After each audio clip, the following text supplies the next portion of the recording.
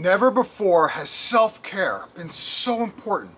Leaders at all levels need to consciously work on taking better care of themselves. And today, I'm going to help you refuel your energy.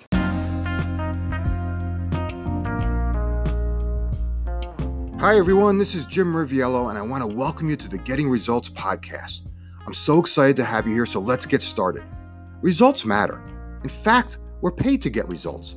So the big question is this: how do business leaders like us, who really want to do the right thing and make a difference, how do they get results? How do they effectively lead others in the face of adversity? And how do they find the strength and courage to role model the behavior they want to see in others? That is the question, and this podcast will give you the answer.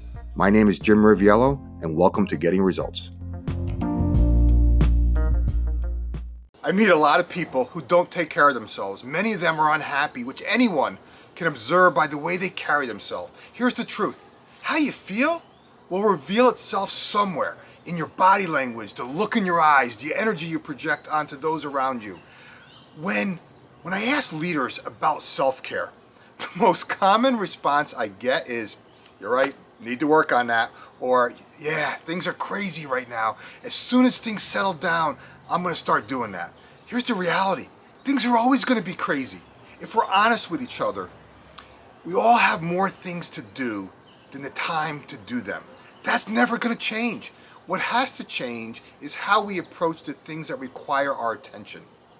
In our rush to get the things done, to get everything that we need to get done, we assume that our energy is always flowing, that we have like this endless supply.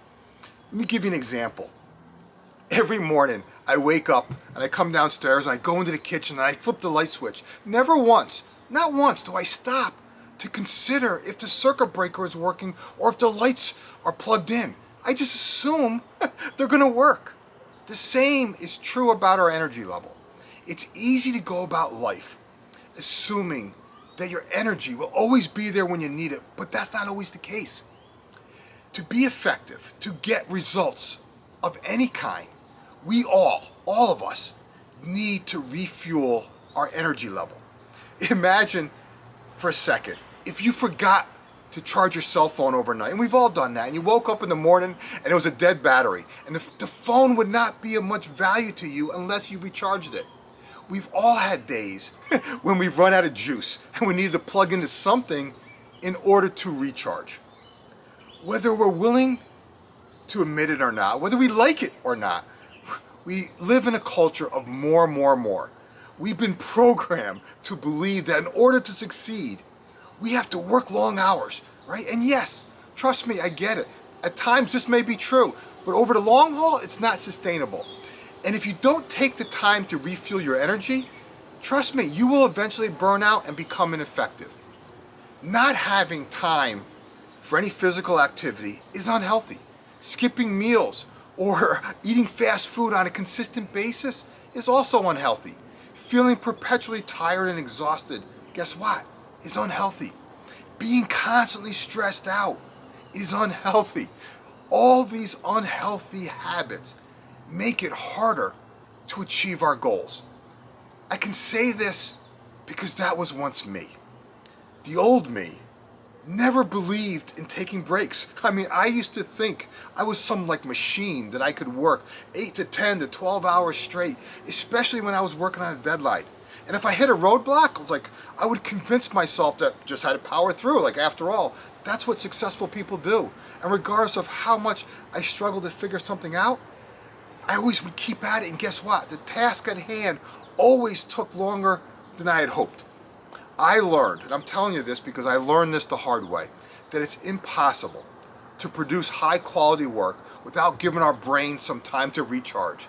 Today, I no longer consider taking breaks as, quote, wasting time, right? In fact, I now take walks in the middle of the day. Why? To reignite my creativity. And what does that do? That increases my productivity. For me, a simple 10, 20, 30-minute walk in the middle of the day does wonders. In fact, just being outside like this clears my head. The fresh air, I just love the fresh air, right? Gives me that break from staring at a screen all day long or being on a video call. And it gives me that mental reset I need.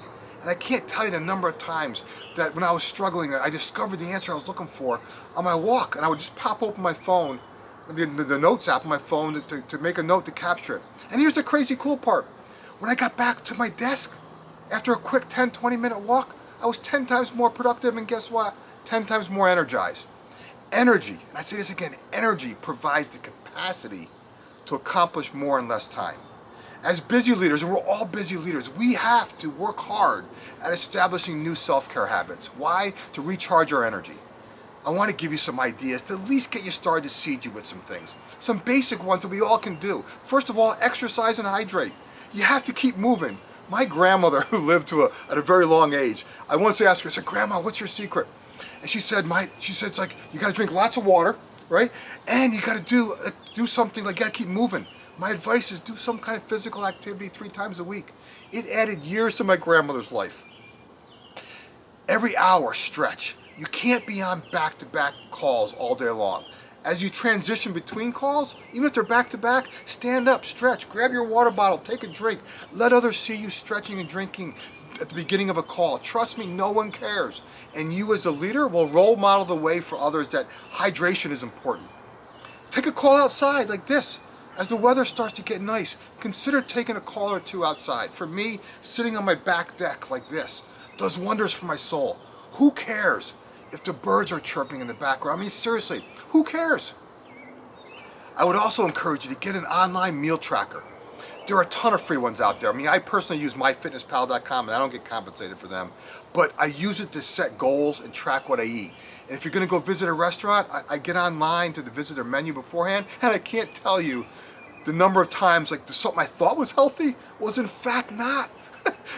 Another one is get a professional support group. There's nothing more powerful than getting help. Identify one or more people in your network that you can solicit help from. Personally, I've had a coach for the last 14 years. You know what? Been life-changing. I've also been in 3 or 4 mastermind groups. Guess what? Life-changing. Make time for family and friends. If you're overloaded at work, and many times we do that, a lot of times we just want to come home and crash or veg out. It's important to take the time and make the time for family and friends. Intellectually, we all get this. It's harder to put in practice. There are no excuses. Do what Nike says. Just do it. Schedule cleanup time weekly. Dedicate time at the end of each week to clean up on loose ends. Something you missed. Personally, I do this on Saturday mornings. I review the things I forgot to get to. I call that list my oh shit pile, like, oh shit, I forgot to get to this. I also spend time reflecting on the past week's accomplishments, and I follow up on those things I just forgot to do. I strongly suggest you do the same. And the last one I wanted to tell you about is self-education. Jim Rohn, who is a mentor of mine, used to say, formal education will make you a living, self-education will make you a fortune. Most people struggle holding themselves accountable. Self-educate yourself by surrounding yourself with others you can learn from. You not only learn faster, but you're able to navigate through adversity and have a larger impact. Who can you learn from? Here's the reality. You cannot give what you do not have. A leader's investment, our investment in ourselves, is an investment in the team that we support and the company that we work for. We, all of us as leaders, need to stop viewing self-care as some indulgence that takes us away from work and start viewing self-care as a way to make us more productive for work. Here's the truth. If you want to accomplish more than you ever thought possible, you need to take better care of yourself. It's the fact. If you want help with this, I encourage you to get my Power Week Power Life system. Not only will I teach you how to create a rhythm and routine to get things done more efficiently, but I'll also teach you how to free up time for yourself. That's why I call it Power Week Power Life. The link is in the description if you're interested.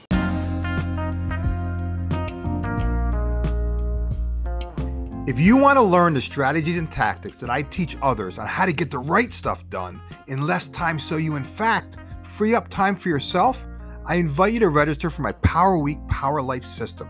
Check it out. The link is in the description. In the meantime, do me a favor and share this podcast with others in whatever way serves you best. Enjoy your week, and I'll talk to you in the next episode.